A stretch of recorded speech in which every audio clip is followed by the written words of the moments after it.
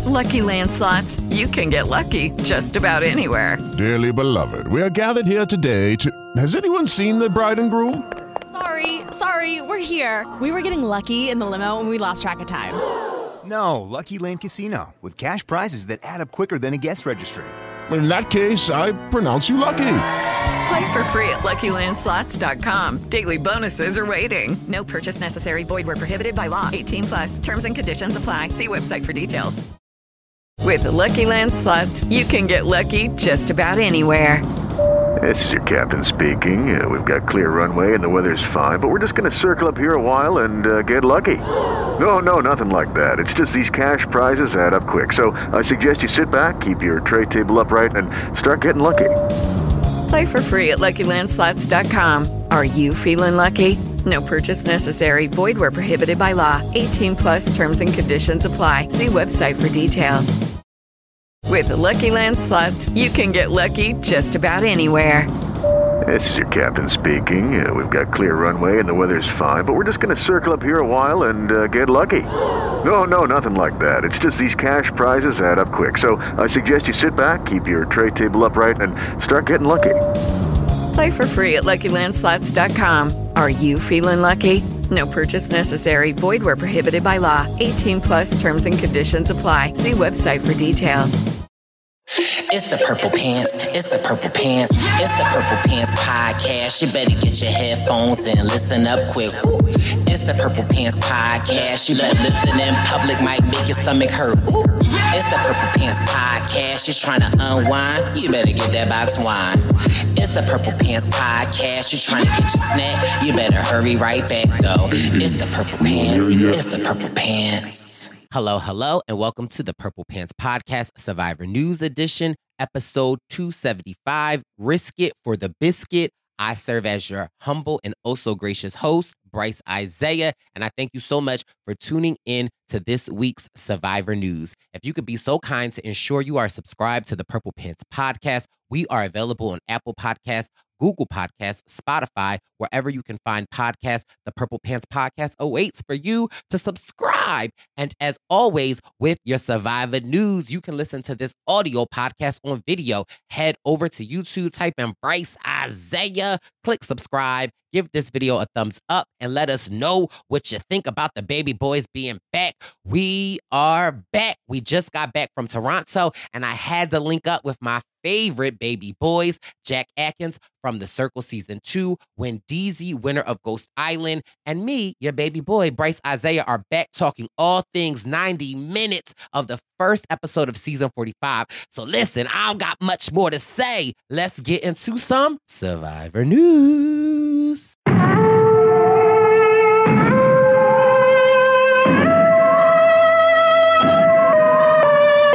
Survivor News. Survivor News. Survivor News.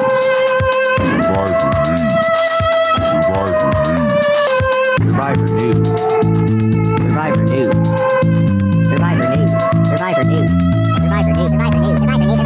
Survivor News. And just like that, your baby boys are back covering another season of the amazing show that we call Survivor. We are here for your Survivor News. Let's formally welcome back to the podcast. He's an actor. He's a poker player. You may have seen him on The Circle, but you know him from The Floor is Lava. Let's welcome back to the podcast. He don't know the name of the tune, but the tune is Jack Atkins. Hey, so good to be back, Bryce. I'm very excited. It's even more excited to have you back. I was going to say, it's just good to be back in my chair with a Dr. Pepper and a couple buffs on. Do you want to see my buffs? Okay, the baby boy is locked in, hailing in from Ardmore section of Pennsylvania. He is a new father, although we already know he's been a dad. You might know him from Ghost Island. You might know him from Hot Mess House. You might know him from Beach Cabana Royale, but you definitely know him from Bryce and Wynn Present, from BWP. Let's welcome back to the podcast, Wendeezy. What's up? It's good to be back, good brothers. I'm so happy to see y'all, Jack. It's an absolute pleasure to see you. Bryce, We back, Bryce. We back. We back. Good to see you too. It is always good to be seen and, kicking off the Survivor season. It was really, really, really fun. We just got back from Toronto, and I mean, the vibes in Toronto kicking off the BWP Tour 45. It was truly amazing. Of course, shout out to Global TV and Stack TV. They were our partners for our premiere in Toronto, and it was truly amazing. A huge shout out to Karen from Empower Inc. We also had a component with fundraising for Empower Inc., which is such an amazing cause. Survivors, uplifting survivors. Wendy Z, tell us more about Empower Inc. Yes. I met Karen about a year ago, and she told me all that she does for her organization that she started, where she brings breast cancer survivors and pairs them with tattoo artists, and they give them these beautiful tattoos across their mastectomy scars. Essentially, turning this into something very empowering and a beautiful thing, giving them beautiful works of art, and really kind of putting the power back into the hands of these women. And when she told me that, I didn't think I was affected. I didn't have many. I didn't know. I guess it was a blind spot of mine, just like how many women are affected by breast cancer and how many women, the higher percentage in the Black community that die from breast cancer. And it was a blind spot, but it was something that I wanted to learn more about. And I told Karen that I wanted to help elevate her voice. Told Bryce was like, we will absolutely find any way to do it. And so last season when we went to Toronto, because Karen is from Canada, we did this Survivors and Uplifting Survivors event. And we flew in 4 Black women to have tattoos on them.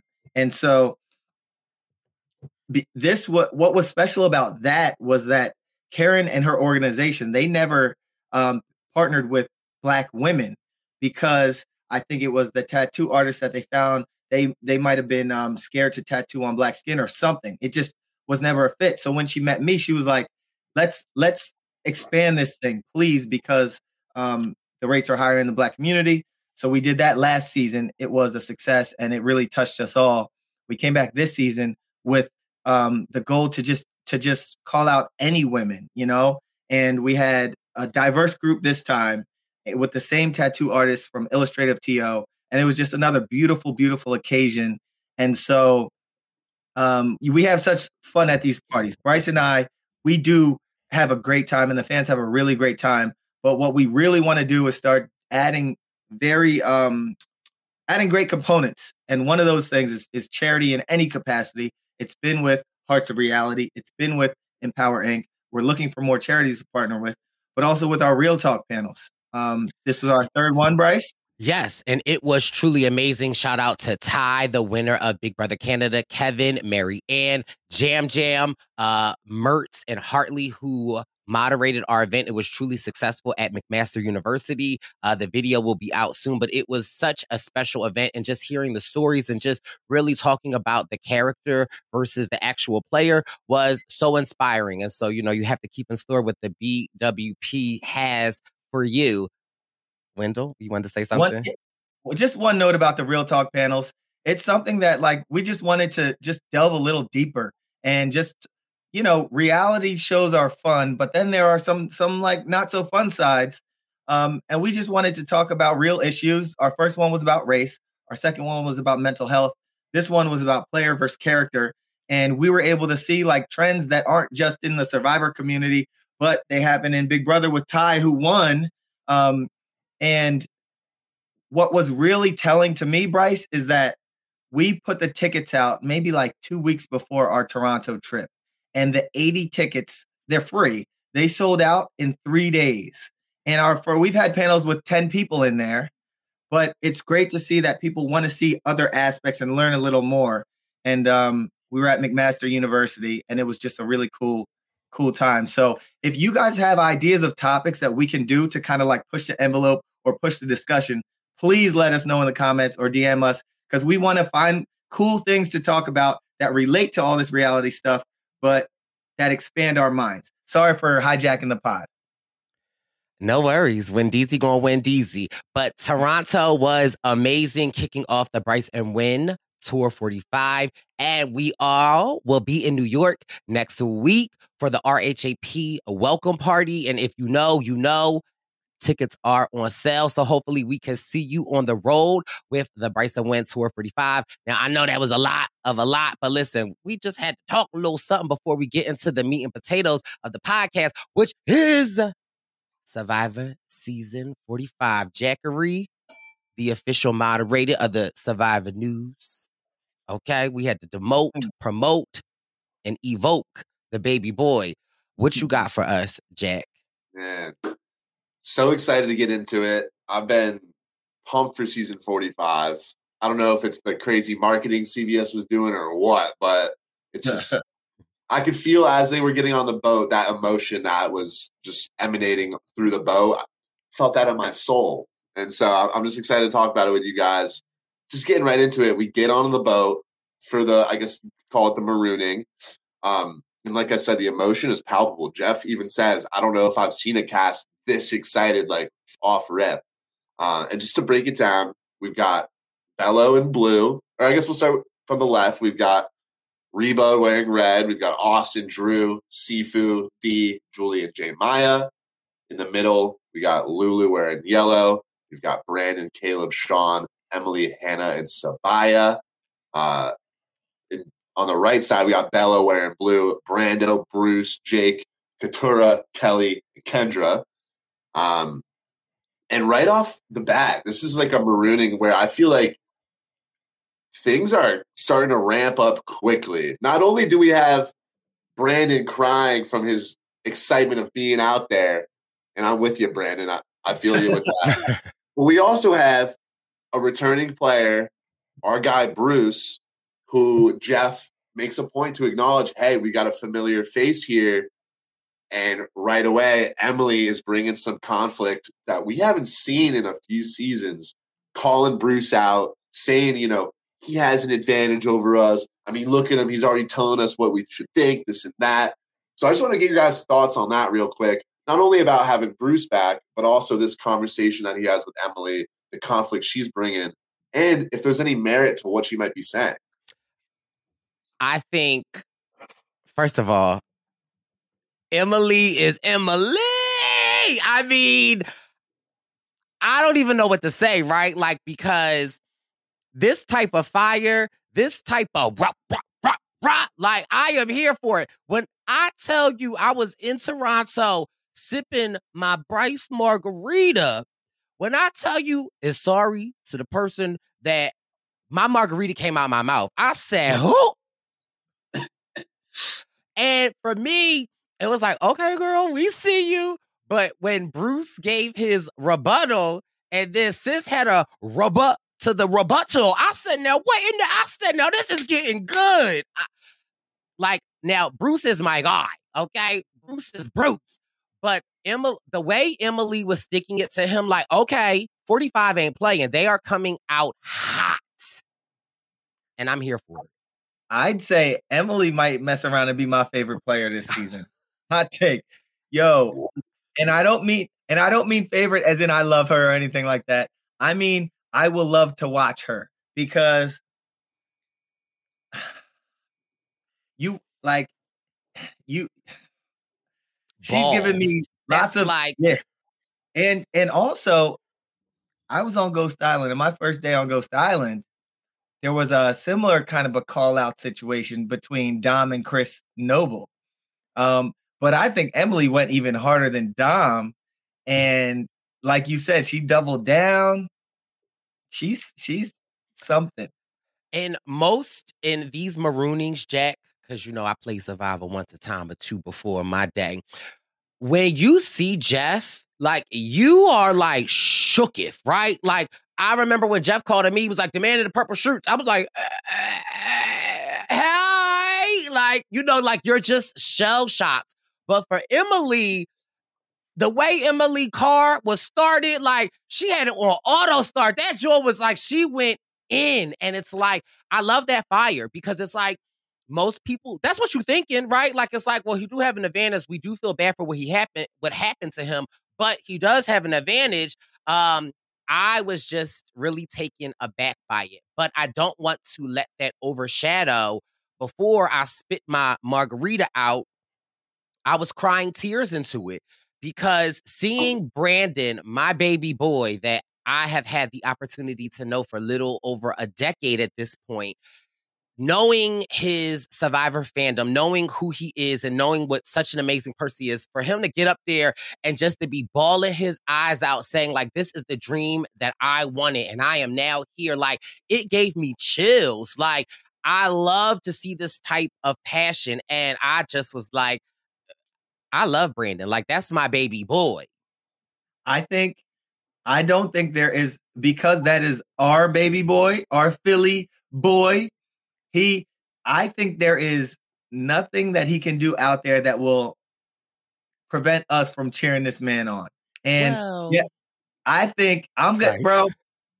We saw he gave us a lot of fodder this episode, but we're gonna root for our Philly fam, our boy Brandon. Yeah, the emotion was real and palpable, and we love you. And your feelings were probably what a lot of people would feel out there. What did you think, Jack, when you saw Emily going off? So, yeah, I think that is sort of the epitome of what she brought to the episode. And I've seen a lot of people giving backlash about Emily, this, that, and the other. But at the end of the day, Survivor is meant to be entertaining. And so while the majority of people might not like Emily, what she's going to bring to the show by the conflict she creates, I think is going to make the show better. And what else can we really ask for? This new era has had so much kumbaya, and people have been complaining about that. And then all of a sudden we get someone who's going to tell it like it is and be really blunt. And then some people don't like that. It's like, well, we can't.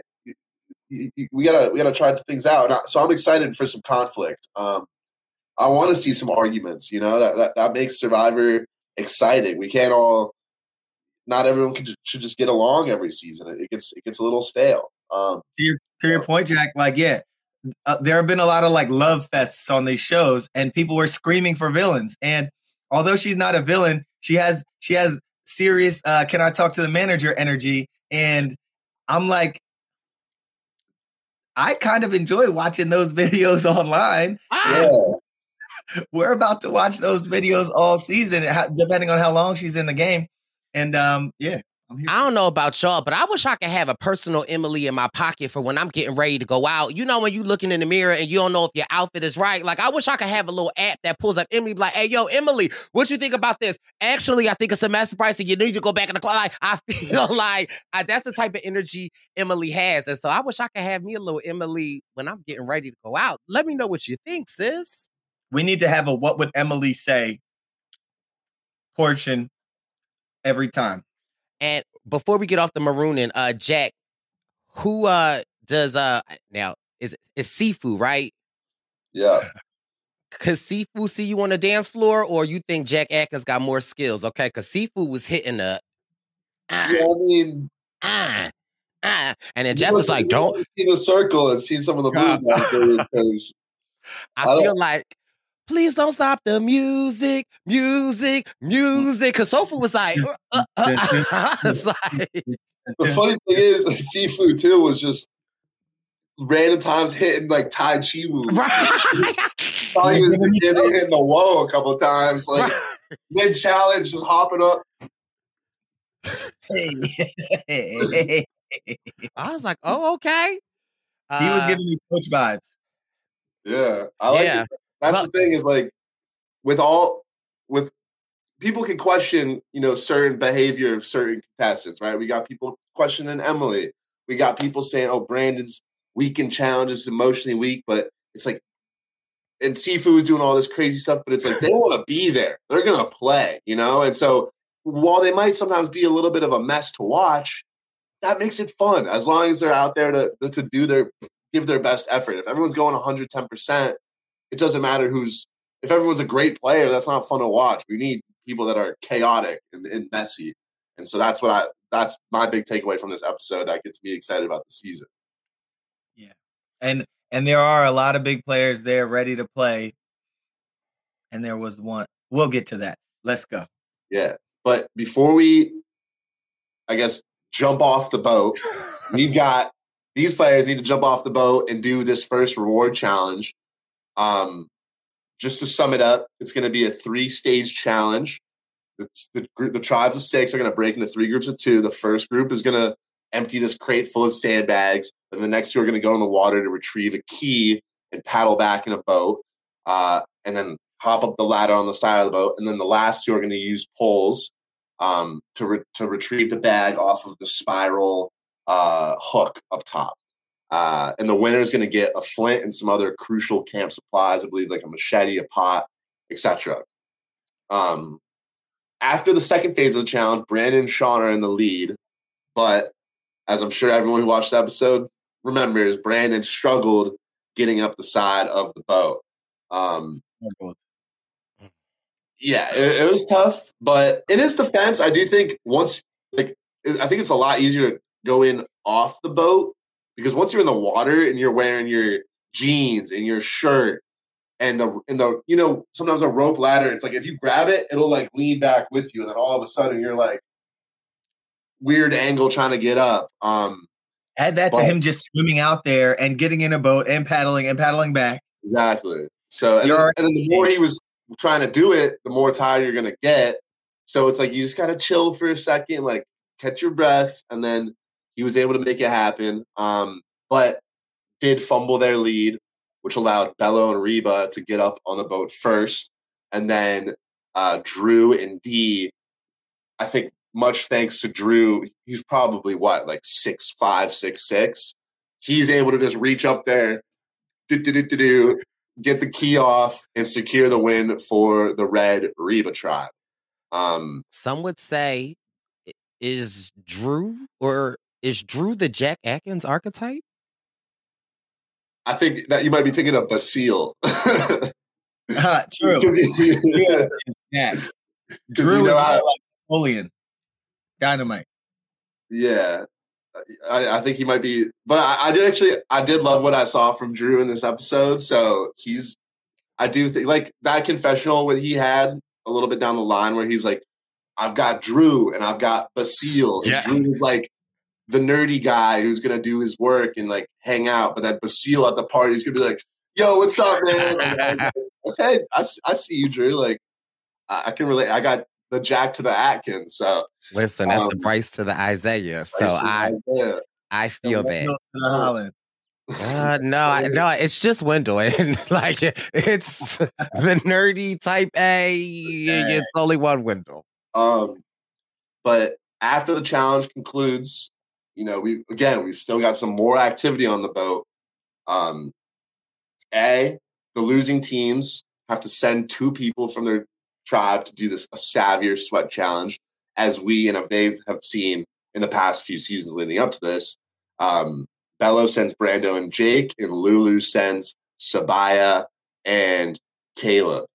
And then on top of that, Jeff's like, you know what, Brandon, like, you were a little gassed. We're going to have medical take a look at you, which I missed while I was watching the episode. So when they got back to camp, I was like, where's Brandon, man? Brandon said, I'm not dead. Where's Davey?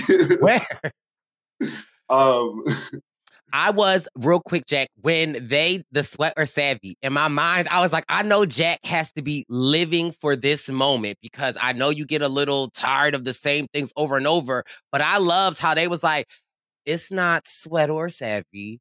It's sweat and savvy. You got to do them both. I was like, yeah, y'all, come on, Survivor. Y'all better listen to what the fans are saying because I thought that was amazing.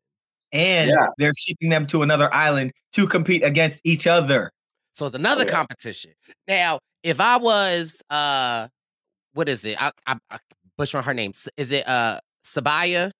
And I think, is that that's the pronunciation, right? I think so. Sabaya and Caleb.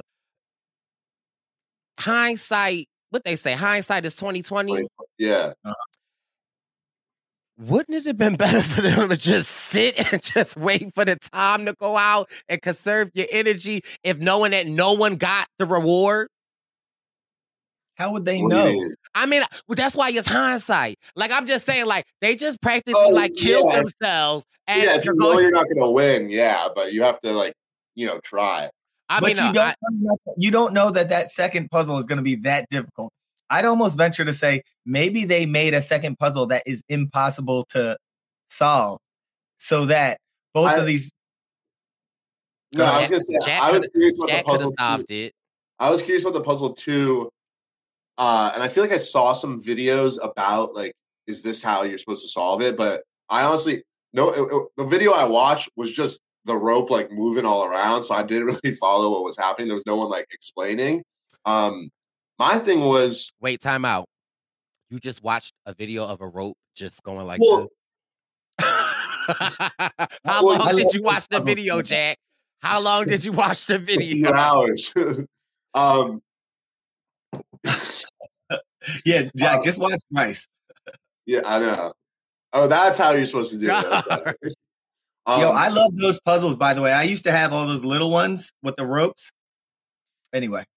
Yeah. My thing too, so I think it was solvable, but with what I'm trying to remember is how long did they have to do it? Was it only an hour or was it an hour and a half? I don't know how long the black sand emptied out the hour. Yeah. So I was wondering about that because I thought I remembered it being 90 minutes, but when I was reading the recap to refresh myself, I think it said an hour. So I'm to do all of those logs and to get the puzzle in an hour is very difficult. So I feel like 90% of duos you put in that challenge are not going to complete it. But maybe that's Survivor being you know what? Let's make this a little bit harder. And harder they did, because Emily was back at camp if they don't come back with something, they got something, and they're not telling us, and I'm just letting you know right now, if they don't come back with something, we know something's up. Yeah, and so we kind of skipped over that initial return to the camps before we get to the Sweat and Savvy Challenge. Nothing too crazy happened, but I just want to recap it so we have the...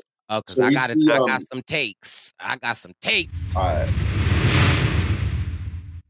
Lucky Land Casino, asking people, what's the weirdest place you've gotten lucky? Lucky? In line at the deli, I guess? Aha, in my dentist's office.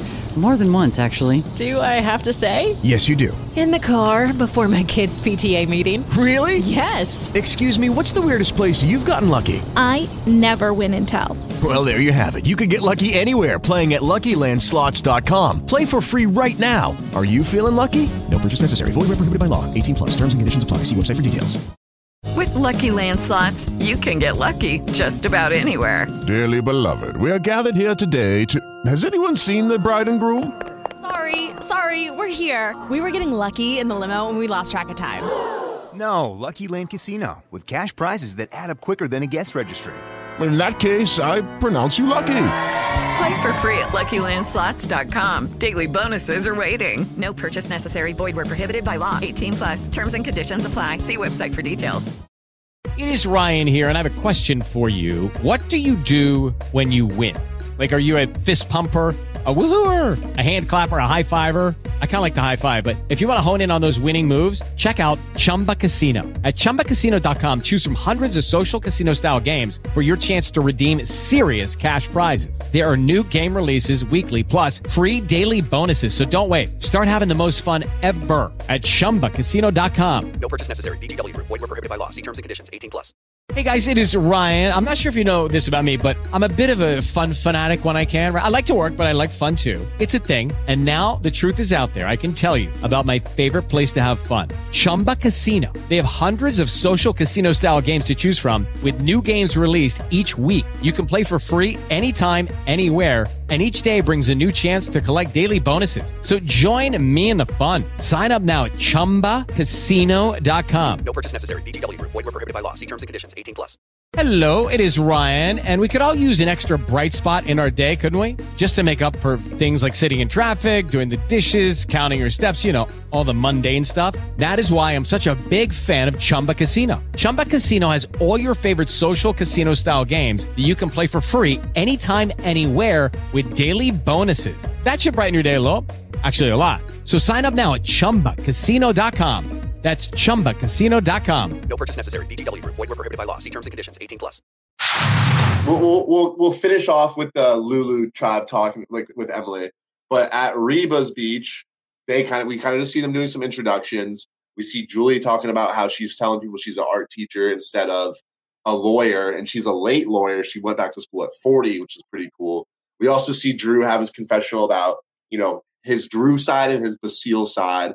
And so far, I think from Drew, he's been pretty self-aware, even in his first confessional. He had the first confessional of the season where he's like, I'm one of the smartest people you've had. I'm not saying that to be like braggadocious. I'm just saying that because it's true. But he's like, but the difference between the Ivy League and then the game is there's a certain finesse and whatever that you have to have and respect for the game in order to navigate it.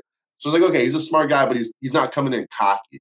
For me, it was when they were giving their introductions and they were like asking what you do. Drew was like, I'm a grad student. Yeah. Like, it was it. Like, he was like, period. Like, for me, the way he said it was a little sus in the sense of like, if you go back and watch it, like everybody was like, yeah, I'm a painter. I did this. Basile was like, I'm a grad student. Well, he said he was in his last semester of undergrad. Last semester of undergrad. Yeah.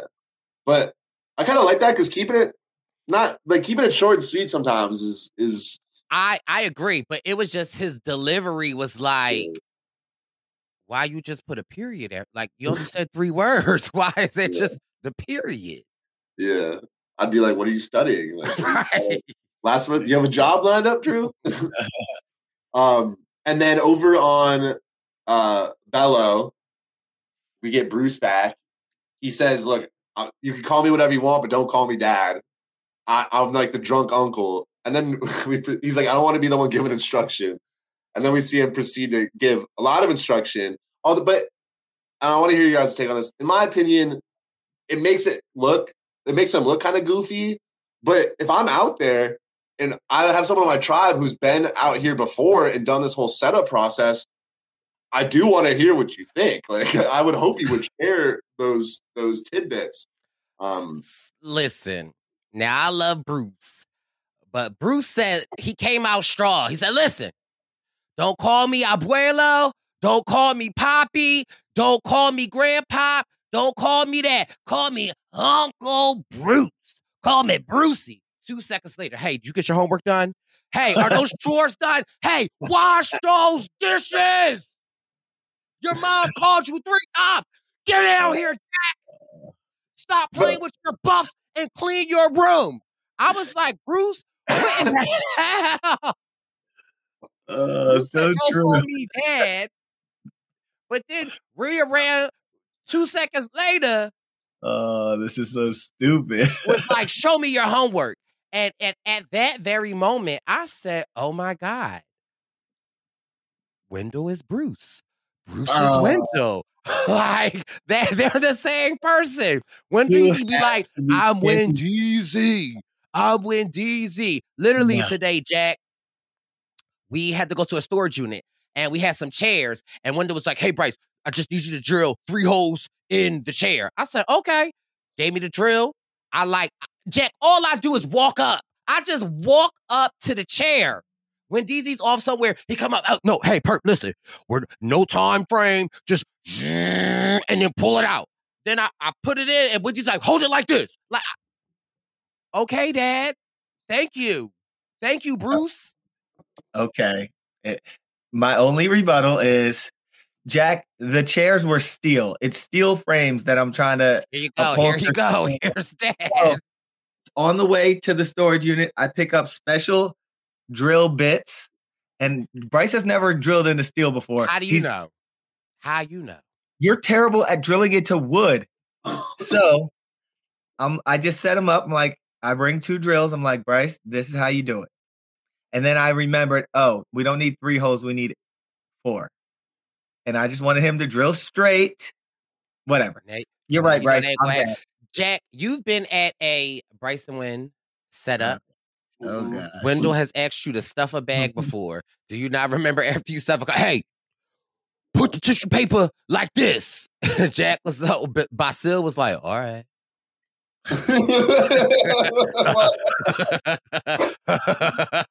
Okay. That's That's Well, fine. here's what I'd say in Bruce and I guess in Wendell's defense is what I didn't. Obviously, we weren't there to see the full scope of things, but what they showed Bruce talking about was more like, "Hey, when I was out here, the best way for us to eat the coconuts was like this." It's not. He's not being like, "Yo, did you finish the shelter yet?" Here's what I would say, right? I feel like after the Emily showing at the marooning, and as much as Bruce has tried to deflect it, right? Like, you clearly know that there's a target. And then when you get to camp, like, you immediately say, like, listen, I'm the cool uncle. I'm going to let you stay up and watch TV. Like, I'm going to let you eat chocolate for breakfast. I definitely feel like it's great to have that information, but sometimes you have to remember, like, your audience, and it's like, right, like, lead them to the water. Like, and don't get me wrong, like, I love Bruce, and I would be like, yes, do this, like, help me, Bruce. But I just feel like just the way the edit had it, it was like that. First of all, Bruce is a father. He's a leader, right, in his own life. And so I just feel like it was hard for him to turn it off. But, like, clearly we see the tribe members talking like Bruce said he chill, laid back, but he came in on 1,000. So I just feel like knowing what Emily just put you on blast, knowing all of this, I feel like it would just take a little step back, Uncle Brucey. I think the determining factor for me is going to be like, if we come in the next episode and we saw a little something from like the next time on Survivor, but if we see Bruce next episode being like, all right, we got to do this. Now when it's past his previous area of expertise, then I'm going to be like, okay, Bruce, you got to tone it down. But I really just think like here, it could even be in like an editing thing. Cause I'm thinking about if I'm on Bruce's tribe, a lot of those things he's telling people might be because I'm there asking Bruce, like, hey, last time you were here, how did you like the coconuts? And then he would be like, oh, the best way to have the coconuts is like this. And then they just take that and make it look like he's telling everyone what to do. But I'm going to be asking questions because I'm like, Jack, I think it was an editing thing for them to have a little fun with like Bruce saying, I want to be, but also if I'm his tribe and it wasn't just an editing thing, first of all, I think it's good twofold. I think, first of all, the man has been here for a small amount of time and he's giving us ways to make this a little easier. First of all, awesome. Secondly, if he is bossing us around, cool, easier target. I'm fine with that also. But lastly, if we get into episode 2 and they have the Taj Mahal built for shelters, thank you, Bruce. Appreciate it. Like, we'll see. All I'm saying is make sure y'all get y'all homework done before you lay in the shelter. That's all I'm saying. Yeah, because he knows Emily's going to be in class. Like, teacher, you didn't collect the homework because she's the type. But yeah, to Wendell's point, that's very true. Because I'm also thinking about when I'm asking Bruce what's good, I'm also giving him little alley oops to be like telling us what to do, because then it puts that leadership target on his back. And then we bounce over to Lulu, where, like you mentioned, Bryce, Emily's like, because this is all before we see the sweat versus Savvy. Emily's like, oh, if they come back with nothing, this and that. Which, here, that's the thing, is like, we come back to later on in the episode, Sabia sort of talks about how Emily's isolating herself. This is one of those moments where it's like, everyone kind of already knows that, right? If they come back with nothing, it's suspect. So to be the one that's like throwing it out there, you're kind of just trying to paint targets when there's no reason to do that yet. Right. But I feel like, could Emily potentially be like this season's Carolyn, but like in a different verse, right? Because I honestly feel like watching Emily, I feel like she can't help herself, right? Like, I feel like this is how her mind works. And I love the forwardness of it, because for me, it's like, show me how you coming. Like, and I can work with it or work against it. So I like that. I like the way you look at that, Bryce. Like, she's keeping it funky with you. Right. She's 100%. So. And for me, it's like, again, reveal your cards to me, because now I know if you acting funny or if you don't have anything to say, then that's a cue to me to be like, I don't trust what she's saying. I don't believe what she's saying. Now, I don't know if this is before or after. Now, what's the red tribe? Reba. Reba. First of all, was I the only person to think of Reba Reba McEntire? Okay, I was thinking about. I used to love that TV show Reba. Now I don't remember how the song goes. So you lucky, Jack. Can we talk about Reba Tribe real quick? Okay. Seafood. Seafood got in this confessional and said, "They don't know. They don't know I'm out here looking for idols. I'm playing the best game ever. They ain't gonna see it." 2 seconds later, Austin's like, "Does anybody know where Sifu is? I mean, we know he's out there looking for idols." But baby, I was not ready for when he pulled out the Tony Shack. And not only when he pulled out the Tony Spy Shack, where he got caught, okay? And when he got caught, Jack, when I tell you I almost urinated on myself, and he was like, "Ha, ha, ha, gotcha. I'm just playing with y'all. You imagine if I was really over here spying on you guys." D was like, okay. Jack, he really. He made too. He was like, "Yeah, that would have been crazy."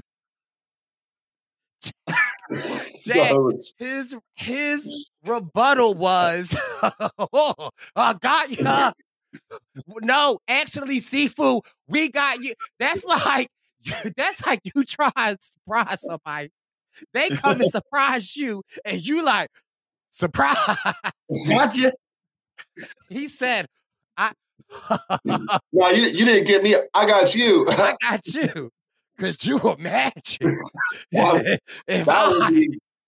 would be crazy. Created a spy shack. That would have been wild.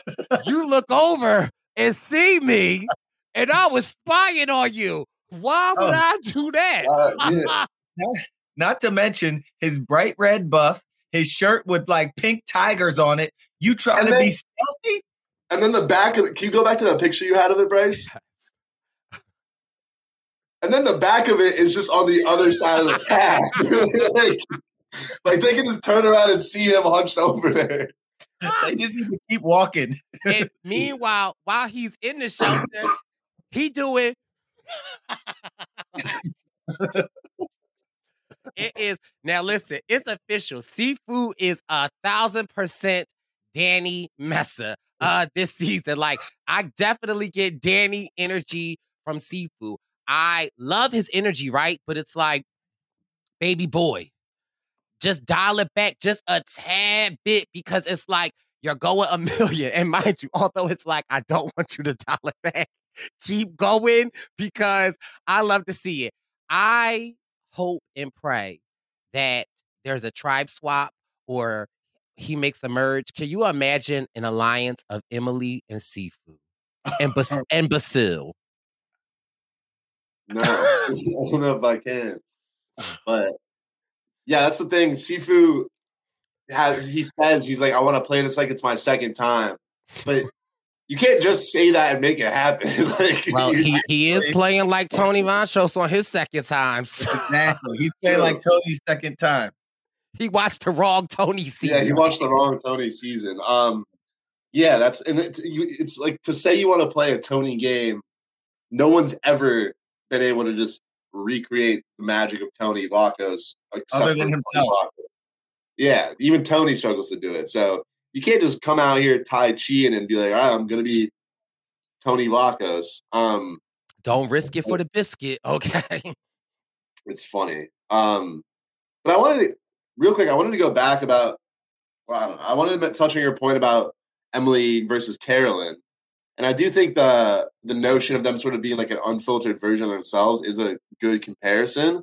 But where I think it kind of differs at its core is, like, I feel like Carolyn's a very positive person, and like her unfiltered version of herself is always going to be like a positive, optimistic person.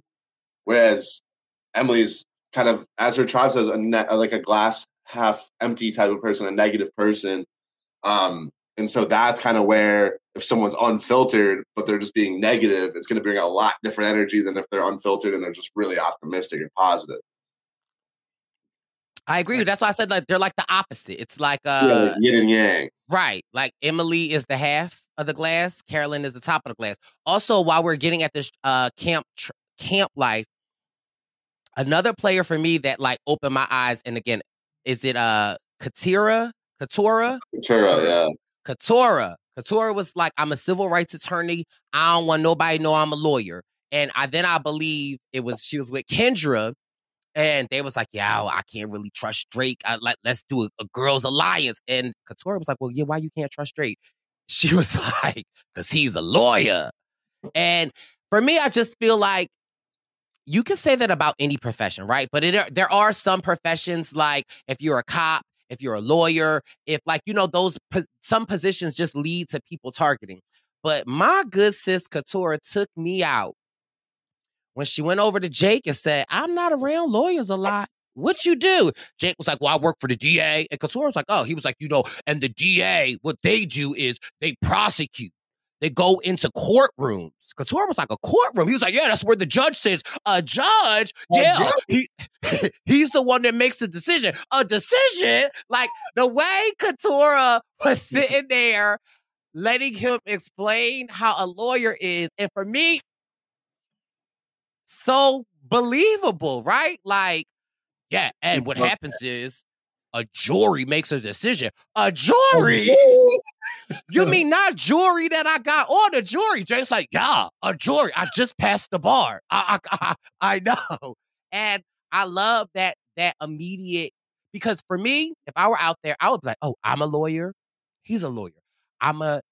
Let's get a lawyer alliance, right? But I love the fact that like she immediately was like, I'm going to use this to my advantage, right? Because knowledge is power. And she's allowing him to like boost up him being a lawyer. I mean, I almost felt like she was litigating him. Like, you know what I mean? Like, first of all, I could tell she's a good lawyer, okay? But I just love the fact, my mind, like I said before, I work like, oh, that's a similarity. Like, I know that they target him. Let me work with him. Katura said, no, I'm going to let you dig your own grave, and I'm going to help dig it with. I love that, like, just smart quickness of her.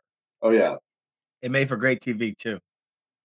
Yeah, the Bello dynamic is very interesting. Like, we have that whole conversation, but then we have the three girls, Kelly, Kendra, and Katura, just establishing an alliance real quick. Kind of the first, like, actual alliance we've seen of the season. They're all the same. I think they're all Libras. Yep, September. They're all Libras, so you know how the Libras be. They got to work together. Pisces, Aquarius, Taurus, Aries, Gemini, Cancer, Libra, Oreo. I love all y'all. I was in love with a Pisces. Ain't that tune, Jack? That's Kendra's strategy.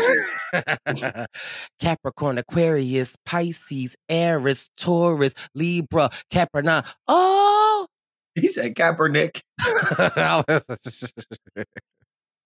Bryce. Can I just do one call back to the lawyer conversation? Of course, yeah. A lawyer? Because yeah, I work in the courts. A court? You play basketball? No, it's where we litigate cases. Cases. You got like Dr. Pepper? So Jack, Bryce, I recall a few weeks ago when we did a little Bryce when James caught him first look, and I was like, are these attorneys gonna hide that they're attorneys? And I was saying I think they would, and y'all all were charging me up like, no, why would they do? Oh, no, they're not gonna do it. Now we have many hiding that they're attorneys. I clearly was speaking about Jake. Fair enough. Sorry, Jack. No, all good. Yeah, it's interesting. There's like 3 or 4 attorneys on this season, and it's season. Like, I can't get over her. Like that, I had to rewind that part. Sorry. Yeah, it was definitely funny. Katura's definitely showing some chops early. Chops? You making pork chops? Over back on Lulu, we see a little bit more of the chaos that is the Lulu tribe. First, we got Hannah and Brandon kind of having like a joint mental breakdown, but they kind of get through it together. We also have Emily sort of showing some self-awareness that she doesn't really fit in with this group. And we have them talking about who built the pyramids and why they might be alien batteries or whatever. And then Emily's just sitting there like very, very confused. And then in addition to that, back on Reba, on the tail of Sifu looking for idols, we see Austin, you Chicago guy. Shout out to you, Chicago. We see Austin cruising around looking a little bit more stealthy. Right? I'm in my drop top cruising the streets. I got a real pretty little thing that looking for me. I pull up, anticipate, good love. Don't keep me waiting. I got plans to put my hands in places I've never seen. You know what I mean. Let me take you to a place nice and quiet. No, but interrupt. Ain't got a rush.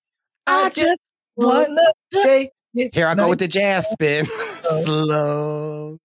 Now, baby, tell me what you want to do to me. See, I've been waiting for this for so long. Making love until the sun comes up. Baby. I just wanna take it nice and slow. Jack, your first tested. Jack! Don't you even Google. I wasn't Googling. I was just. Basil, I saw you, Basil. I wasn't Googling. I was just trying to do anything else. All right, what you got? What you got, Jack? Hold on. This is the first of the season. Name that tune. And so Austin finds a beware advantage. And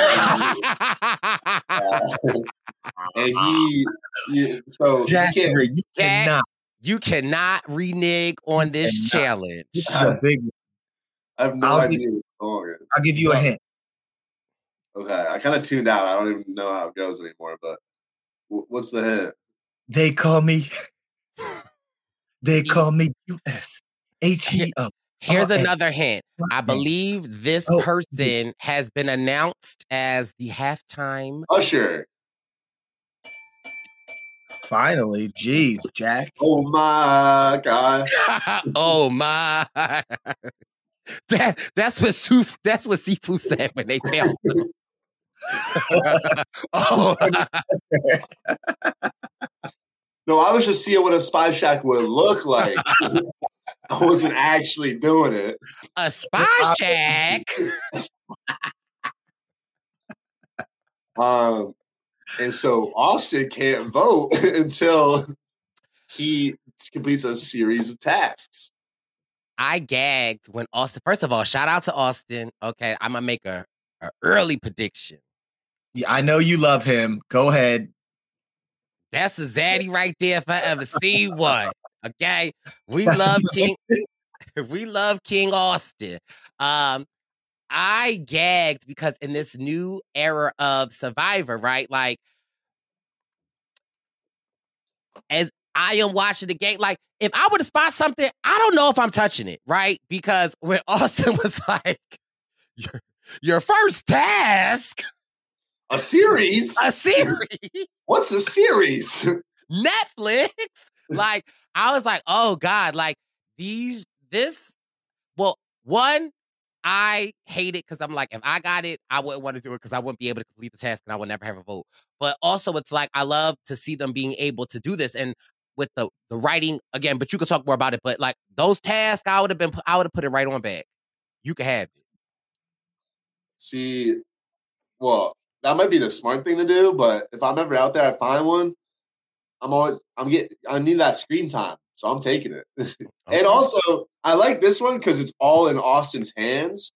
So if I'm him, I'm like, okay, this gives me something to do for a few days where like I could sneak off and just try to start completing these myself. And the first of which is being solved, like the secret phrase hidden on your tribe flag, which given the tools he has, doesn't look like it's going to be that hard. I think it's really just combining his parchment with the flag and just making it line up to give a clue. But yeah, I mean, we've definitely seen beware advantages in the past that I think people would have been better off just leaving. But you know, it is what it is.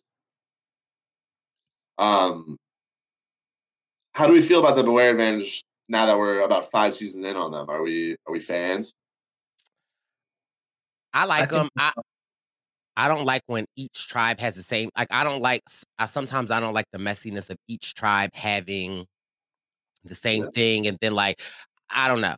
I would like it more if it were. I mean, so no, yes. To answer your question, I like the. And I think the good thing I saw this season is the other tribe flags don't have those scrambled letters, and so their paths to the beware are going to be different, I believe. Okay, Drew. Yeah. Wow. I did want to circle back to it was Brandon and Hannah. Mm-hmm. I love their little connection, right? Like I feel like clearly Brandon like talked about struggling with anxiety, and I'm somebody that can relate to like being in your head and overthinking things. And I just love the fact that him being a support to Hannah at like one of the moments where she's kind of sort of freaking out. And for me, it just shows Brandon's character where he is down in the dumps, like he is very low on himself, feeling like the tribe is going to vote me out. And even in the midst of that, how much of a player and how much he loves the game, yet and still he's bigging her up to like, and it's not even game talk. It's not even like he's like, we could work together. Like he's just like out here like, I know what it's like. And it's the least that I can do to help someone else big up and like help support them. And like, we will support each other. For me, that just said a lot about Brandon's personality and his character. So I just also just wanted to take time to talk about that because sometimes that gets overlooked in Survivor. I think we see it come out in people's how they act or what they do on the game, but we don't really get hearing people talk about how hard it is, how much they're in their head about different things and how it affects the game. So I thought like this conversation and us seeing this relationship of Brandon and Hannah, I loved it from somebody that can absolutely relate. I think Brandon is going to bounce back. So I'm excited to see what he cooks up. Jack, really quickly to that, Jack. I wanted to say, I think he has a big upside. I think we can get a Nick Wilson. Like Nick had a terrible first episode, and he came back and won the game. So like, I am not letting this first episode define him by any means. I think, yeah. He's shown some definitely some lows, but some highs. And so if he can dial, and he was pretty miserable in the challenges, but I think there will be challenges that he'll be fine in. Because a lot of where he struggled was just like getting up, like ramps, boats, whatever, which I don't know. It can be difficult, but I think he'll be okay in a lot of other challenges. So we'll see what happens. But speaking of the challenge, now we're getting into the first immunity challenge, where the 3 tribes need to get. It's basically a big obstacle course. They need to get over a ramp one by one. They need to get over a ramp, go through a mud pit, and then once all their members complete that, they work together to transfer a bag of coconuts through some obstacles, and then players will shoot the coconuts into a big basket in order to produce enough weight to bring down puzzle pieces or whatever, a key or whatever. And they have to climb up a steep tower, and then 2 members will solve a vertical Survivor logo sort of jigsaw puzzle. I guess go ahead. I was gonna say in the challenge, I was like, I said, watch Bruce be a dad in this challenge. And sure enough, he became the human ladder and was lifting the kid. Like, I was just like, I love the fact that Bruce can't help but to be a leader, even when like, and that don't mean anything, right? Because I love Brucey, but like, I just love the fact I was like, I know Bruce is about to do something heroic. And next thing I know, he would climb on me. Like he just became like he just was like, get up here. You know, he was that dad at the soccer coach. Kick the ball. Get it. Get up here. Like Bruce was ready to go. Speaking of that position, Bryce, do you remember our good friend James Jones? That, pants down. Okay, that was. I think we might have. I think Philly new era Philly players might have a pants problem because James Jones's pants were at his ankles 90% of the first few challenges. We had Brandon Cottom with diapers on, and now we got Brandon Donlin, and I feel like his pants were down for like 50% of this challenge as well. And it's the look. His shorts were like at knee length, and you know how I feel about that. That they constrict your running ability. So what? They were just falling off. Falling off. Anyway, I digress. Yeah, we get I think that wall climb was definitely the peak of the challenge, but up until there, we get Lulu off to a slow start, getting over the first wall. It was kind of fun seeing some of the players just face planted in the mud, and then I loved about this challenge, especially about the wall, was like I ain't never seen a buff used like that, and I was curious to know like what people thought of that. Like. Does some people like, is that innovating or does some people like feel like that's an advantage, right? Because I loved it. I was like, I've never seen that in Survivor. And I'm like, why haven't more people I was amazed by the buffing. Lulu did. Yeah, so maybe they exhausted all their options. First of all, they're like, take the buff, like do something. Now, I think, yeah, you can. I think you do absolutely everything you can, and then you ask for forgiveness. Bless you. I think in this game, like, yeah, you push all the limits, and then you wait for them to tell you no. So I think it was a great use of the buff, but again, like, they ain't have many more options left. I always love seeing things like this, and now, like in the future seasons, like I feel like for 47 and 48, I'm so curious to like keep my eye open to see if buffs will be used more like that, because I think it's genius. And lift me up by my buff, I would allow Austin to lift me up by my buff any day of the week. You'll rip it. That's the point. Yeah. I thought the buff strategy was very solid. It was just a shame that it was kind of too little too late for Lulu. Even Caleb, we saw him right away. He was able to scamper up the wall, and then he had to come back down and anchor everyone, and he was just going just putting it all out there, but it was tough to get his squad. Can we give a moment of gratitude, of appreciation, of love to King Caleb? Like, I don't know, like I love a King Caleb army. Like I just think Caleb is amazing. I feel like I don't know, I just feel like he's dope. He is. Yeah. Like I feel like, and also the archetype of Wendeezy, but better, more attractive, more smarter, more agile. Yes, all of that. And also the way he was responding to Emily, instead of like getting defensive and stuff, it seemed like he was pretty diplomatic and political with his responses. So yeah, I'm a fan. I like him. He's an early favorite for me as well.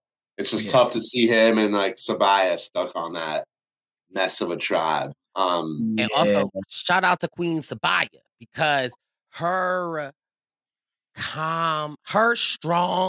strength and calmness, and her strength and like her pauses, I just think the world of her. Yeah, she's great. They're a great duo. And then so once we get to the puzzle portion of the challenge, the puzzle's pretty straightforward. like it's the Survivor logo. It's a jigsaw puzzle.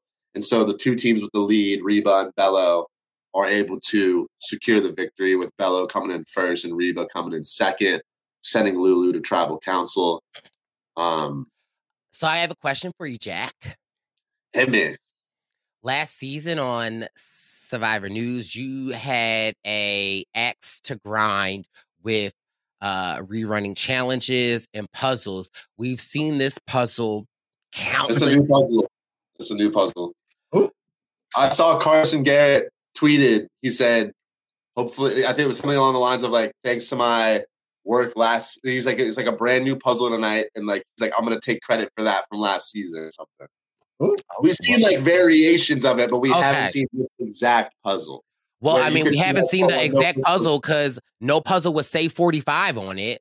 It would say the season that it was and the color that it was. Look, all I know is I saw Carson tweeted about it, and like obviously we've seen Survivor logo puzzles, but we haven't seen like the vertical jigsaw one where the pieces are these types of pieces.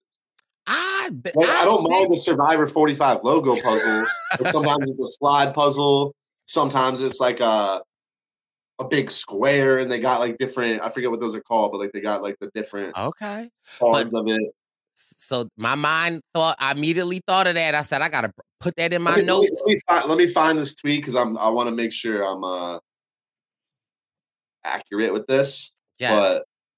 But and Evan, if you have the tweet, drop it up here for us.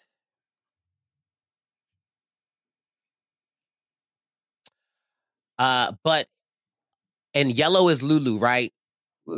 First of all, shout out to Survivor this season. Not I can pronounce all the tribe names. Just not the contestaways. What's a contestaway? I got that in the Brictionary. Oh, we got new puzzle alert equals my impact from Carson Garrett. Oh. Okay, Car. Talk your ish, Car. And then I think from the teaser for the next episode, there's another puzzle, and he said, "Producers keeping me busy this season with the new puzzle." Hold on, wait. Let me get it. Wait, let's see it again, Jack. Okay. So his 3D printer is booked and busy. So wait. Are you alleging that Carson is at home printing these new puzzles out, getting ready since? I don't think I'm alleging that. I think he's saying that himself. He said they're keeping me busy. I got to learn these new ones. Oh my gosh! He's getting ready for if there's ever a returning season. I feel like the baby boy Carson's gonna be on there, and he's gonna be printing, fiending for some puzzles. But also, shout out to Lulu because although they had a slow start, they at least had some pieces on the board, right? Like, you know.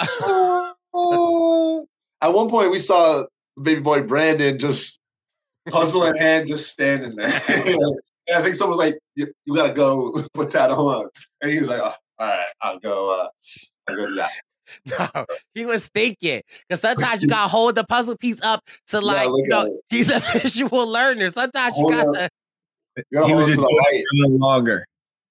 Yeah, you got to hold it up to the light. Maybe there's a clue in the puzzle piece. Right. Sunlight. Yeah. Okay. But yeah, we got Lulu going the first tribal of the season. They get back to camp, and really, it's just like a triple pronged chaos going on. We got Brandon telling Caleb and Sabaya he's going to play his shot in the dark because he feels weak or whatever. Wait, Jake, I wrote that down because I was like, okay. Because I was like, darn it, I can't remember. And I know we discussed this. Now, regarding the shot in the dark, his chances, I'm not discussing whether he should play it or not, but his chances of playing it would be the highest now because it's like. It's always the same. It's always 1 in 6. So there never is okay.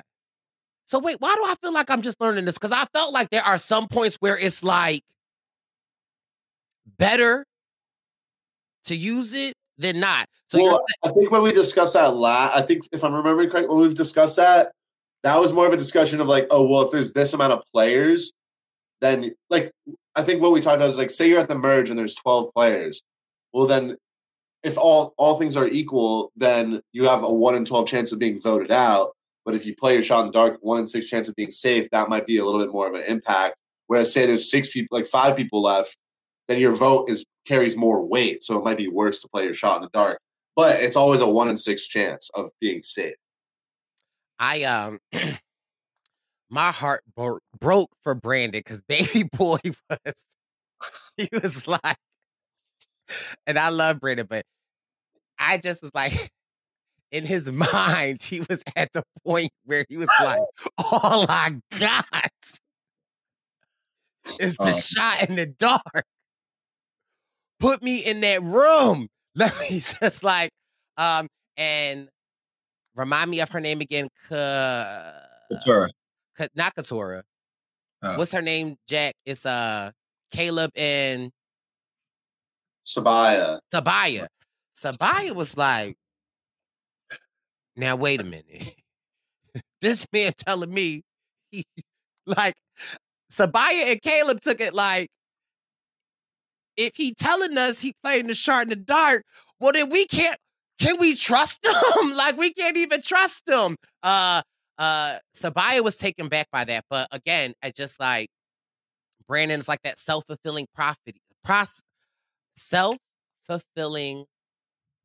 I know it. I can say it. Self-fulfilling prophecy, where it's like if you are continuously hard on yourself, like it's going to play out, and it just like sucks because it's like when you're down on yourself about like your performance. Trust me, I've been there. I know how it feels. It's like, it's so hard to get out of yourself. And it just like sucks is that like Brandon's going to like what I would believe is his allies because he's telling them this and you're not even trying to strategize. Brandon was like, listen, guys, I'm going to go in there and get that shot in the dark and I'm going to just pray for the best. But it's like, Brandon, these is your people. Like, talk about what's good. Like, figure something out before you resort to that option. And then the problem is if they're like, Brandon, we trust you, don't need to play it. He might be like, they're trying to get me out. You know, like once you have that mindset, you're just gonna paranoia is gonna eat you. Brandon's with them holding that puzzle piece, like I'm gonna play my shot. And things take and I guess it's funny because all throughout the episode, Hannah has been dropping things about how things are hard, how things are difficult for her. And I mean, essentially all episodes she's been saying this. What I thought was interesting, and we could talk about this, Emily was Emilying. And she immediately was like, Caleb and Kadaya are... Sabaya. Say it again. Sabaya. Caleb and Sabaya are a threat. We got to get rid of them. And for me, what I thought was interesting is like, so you identify those two people as a threat, yet you go to the other two closest people and say that like they're a threat. So I thought that was interesting. Like you're going from one pair to another pair, but like, do you not realize that like you're going to, I feel like Brandon and Hannah are closer than Caleb. So what makes you identify them as a threat and these other two not as a threat? Right. I don't think it's anything intentional. Sometimes we have biases that we're unaware of. And I really believe that Emily is going at a micro speed where anything that she can identify is like, oh, we got to pull it out. We got to pull it out. But I mean, yeah. So Well, Bruce was a threat also. I mean, well, I do realize that as well. No, I definitely consider that. And like, I saw people discussing that this could definitely be a factor of some implicit biases because, I mean, I think obviously here Emily probably just feels closer to Brandon and Hannah, but that's its own conversation as to why that might be. And like, I don't know. I think Emily realizes she's in a weird spot in the tribe, so she's just trying to gather all the other people that are in a messy spot and make something happen. But in reality, if she could just play it smooth, like someone we haven't really talked about here, and he's been on screen the whole time, is Sean, the show Sean Viver, and I think he's the MVP of this tribe right now because he's just posted up. I actually showed my roommate last night. This is the first ever episode of Survivor that he watched, and he was like, "That dude Sean is just playing them like right in the middle of the road, and he's doing a good job." I was like, "Exactly." Like Sean, I think Sean recognizes that Sabaya and Caleb are a strong duo. Good, seems like good, genuine people that he could work with, but he doesn't want to put himself in these conflicts. So he's just hanging out and just being a good dude to be around. And if you watch Sean's preseason interviews or his press, like he wants to backstab, like he wants to play and for me, it's like you're sitting, like you're not acting too soon. Like you are gathering the right amount of information to know. And I'm just like, baby boy, that's why I had to wear my shirt to show my.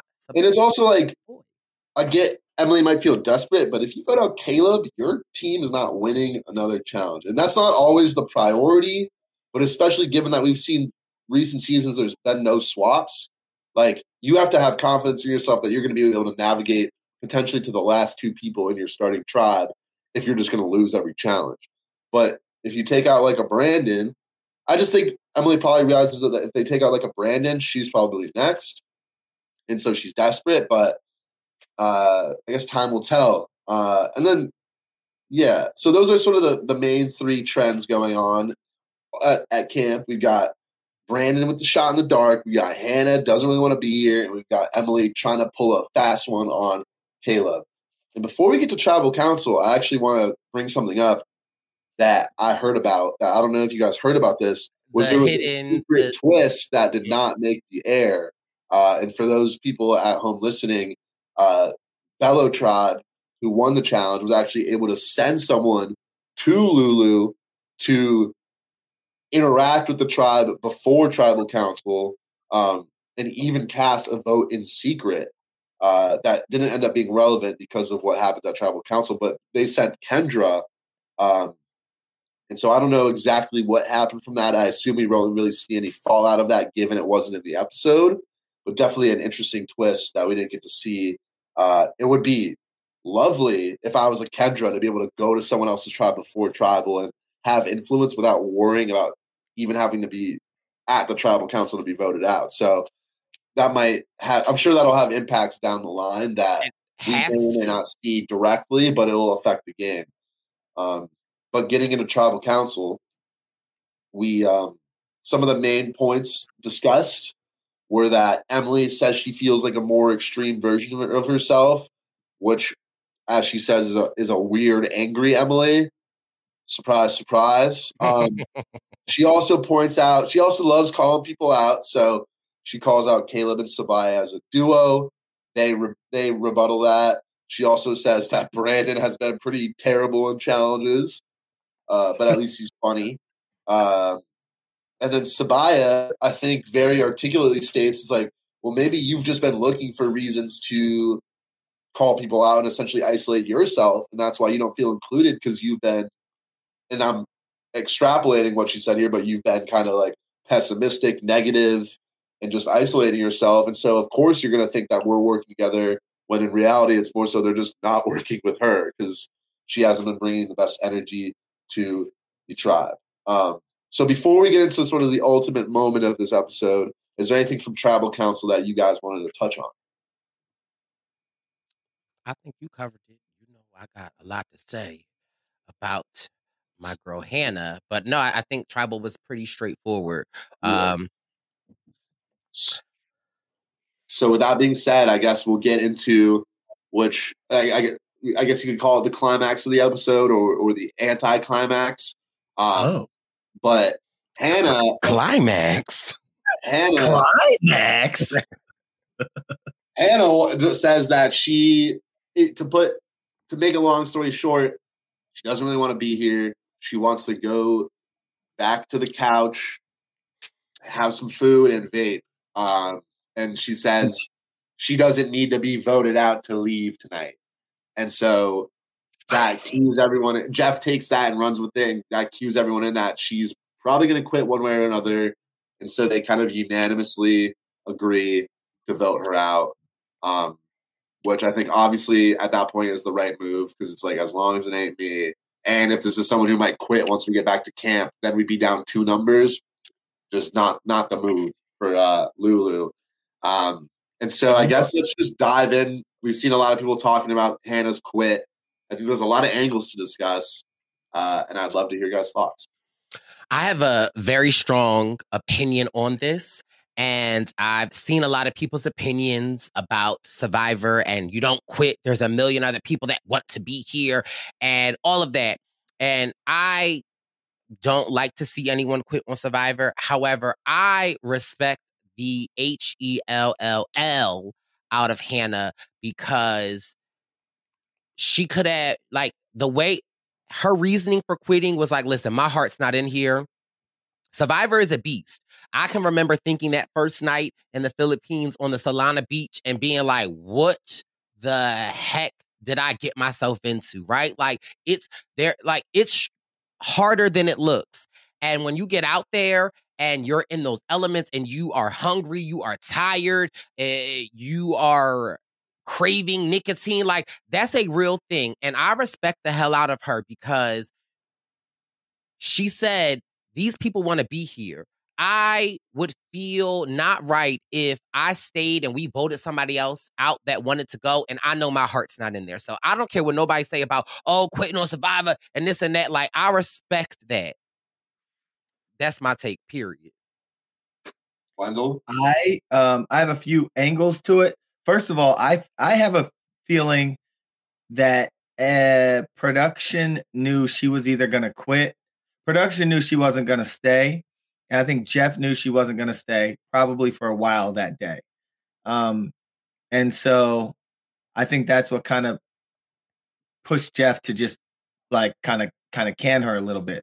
As far as quitting goes, Bryce, it hurt to watch her quit because we've seen how tough Jeff is on people that quit.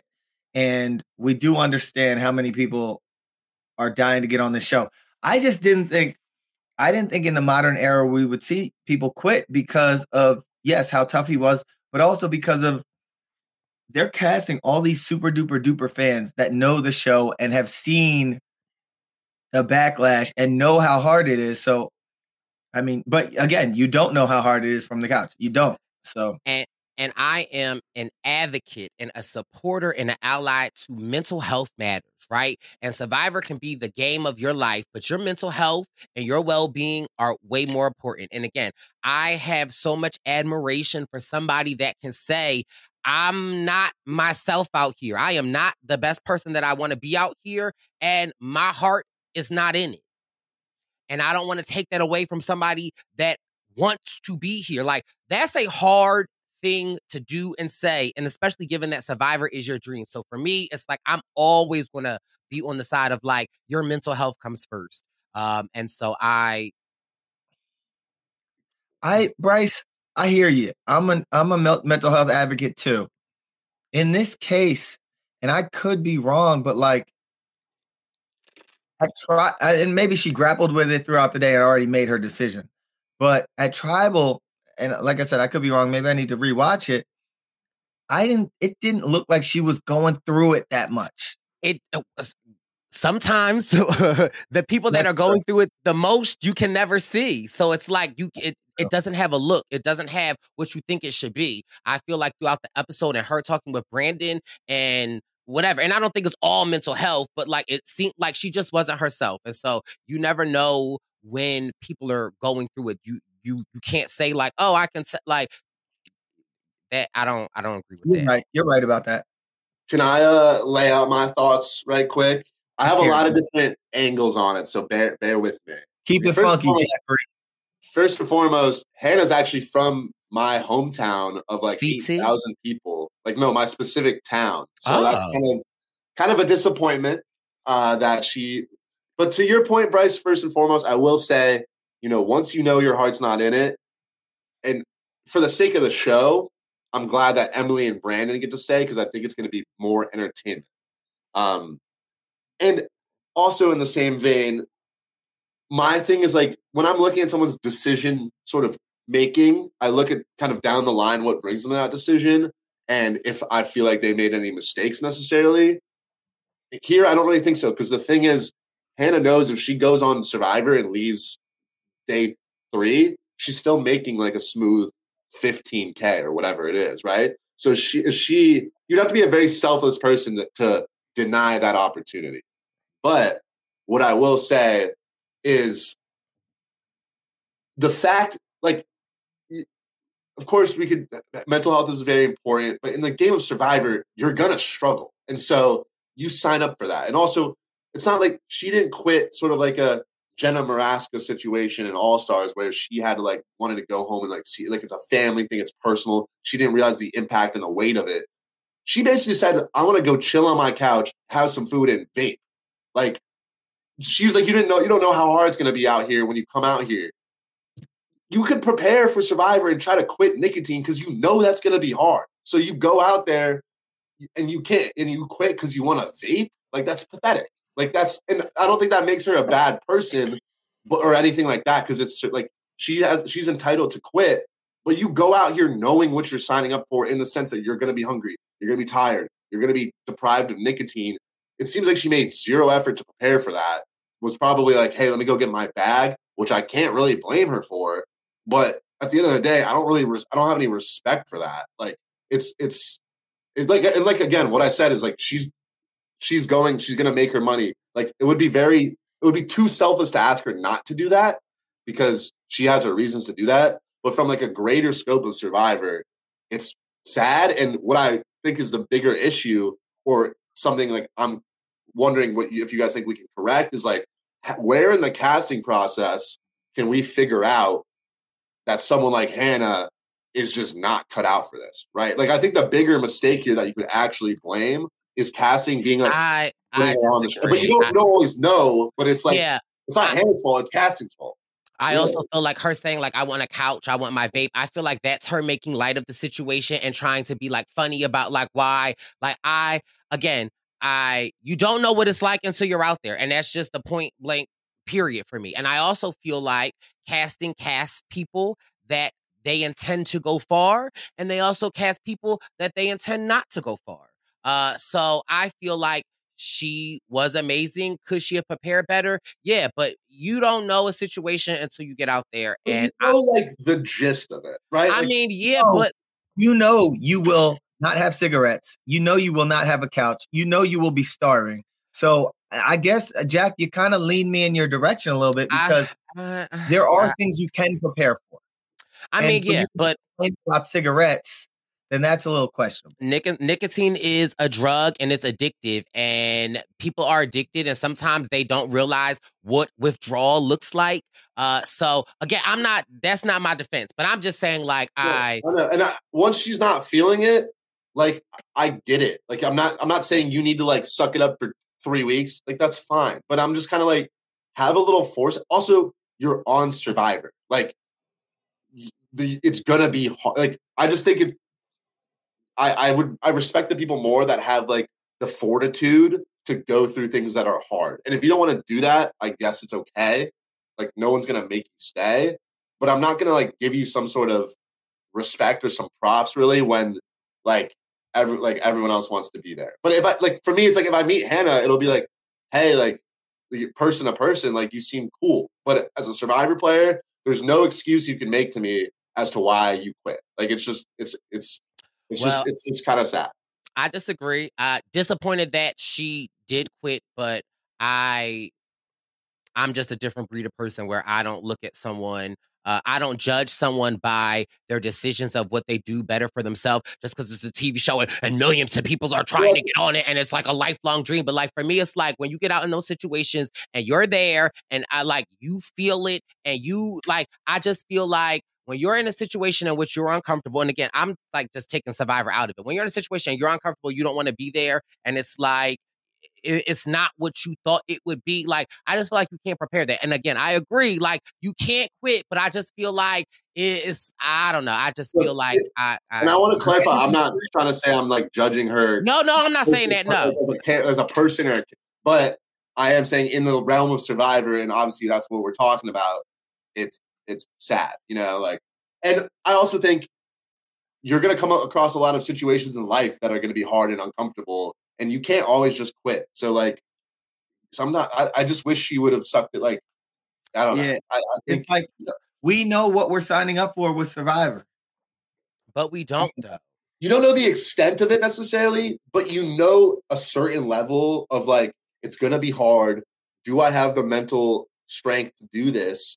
And like, I'm going to be hungry. I'm going to be uncomfortable. I'm not going to have food. I'm not going to have nicotine. Like, is that something I'm cut out for? I think a lot of people who love to watch Survivor know that they aren't. And so they don't bother applying. And so it's like, where in her mind, or I guess in Cassie's mind, does that disconnect occur? I feel like if Survivor is a game, it's an experiment, right?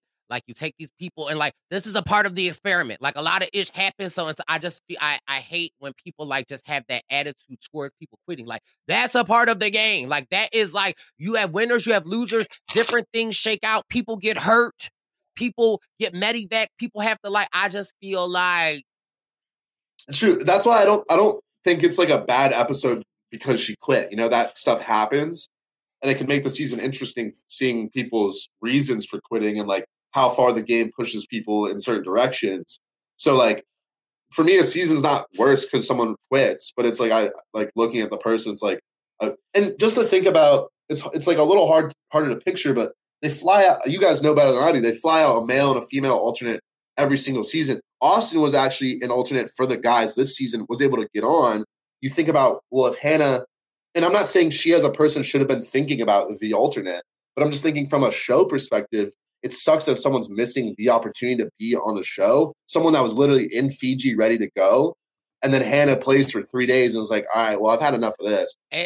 For me, that's the luck of the show. That's how it go. Did I want to be on the tribe? Did I want to be on this picture? Did I want to be like, I don't know. I just feel like it's a part of like, yeah, I get what y'all saying, but I'm also saying that like, I feel like y'all, the extreme of it is like, y'all are missing the part of the chance, the part of the show that is luck. The part of the show is like the different nuances that make not on the show at all. And then there's someone who left, which is not a factor of luck or chance. That's an active decision. But again, I want to wrap. I want to hear more of what Wen thinks about too, because just to put a bow on my shit is like I said what I said, but at the same time, I don't stand by the people like if someone who like would meet her and like give her shit for being a quitter, right? Like I don't think that's in line. You could be disappointed in her as a Survivor player, but that is so different from like the actual person. Well, I said what I said, and I stand by. Okay, we can argue about this all day. I think I would like to. Yeah, I see that. I think I would have loved to see more of her as a player. I will say that. I think that she could have been an awesome player. And yeah, we don't know what she was going through, so she took herself out of the game. I do want to ask you guys about how Jeff reacted to this and how he might have reacted had this been like 10 years ago. We saw it on his face that he was visibly upset, but he didn't like let her know how I feel like he might have done that maybe a decade ago. Yeah. I mean, I did see someone like so I think Jeff was in an interview or something or on his podcast where he said like he was disappointed, but the reason he didn't give her as much flack for it is because he knows in the era of like social media that there's gonna be people eating her alive. So he didn't feel like it was his place anymore to like be the one to give her that when he knows that she's gonna hear it from a lot of people. My other question to you all is, what if they were like, nah, we're not making this move on her right now. They go to vote, they vote someone else out, and she quits? Is that how you would see that playing out? That would be a disaster. Yeah, I think that could happen. I also was thinking like, what if there's a situation where someone wants to quit and you go to a vote? And maybe I have an idol and I play an idol on the person who wants to quit and vote out whoever I want. Like that would be pretty evil, but it's something that I think that is something that could happen more likely in like the post-merge stage of the game. Because right now you don't want to get rid of someone and then lose someone to quit and be down 2 numbers. But I do think there is an angle where or maybe someone phrases it like makes it seem like they want to quit so that they can get all the votes on them, and then they play an idol, take someone out. But Bryce, what do you think? I think that's an interesting theory. I don't know if we'll see it play out, but that's smart to set it up like that. And again, like when you feel like your back's against the wall, that's something that if you're on a Make the Merge Tribe, that's something you and another person could just cook up and you could flip the game. So no, I think that's very smart. Well, good first episode. I like 90 minutes. I think this is a good cast of characters. I think they're doing a great job casting. I don't think there's an easy way to cast around someone quitting like that, Jack. But I'm happy about this season. I'm happy about 90 minutes, and I'm happy about this cast. See, I know the real reason why Jack is mad. Jack's like, I'm at home with 6 buffs. Fly me out, Jeff. So I get it.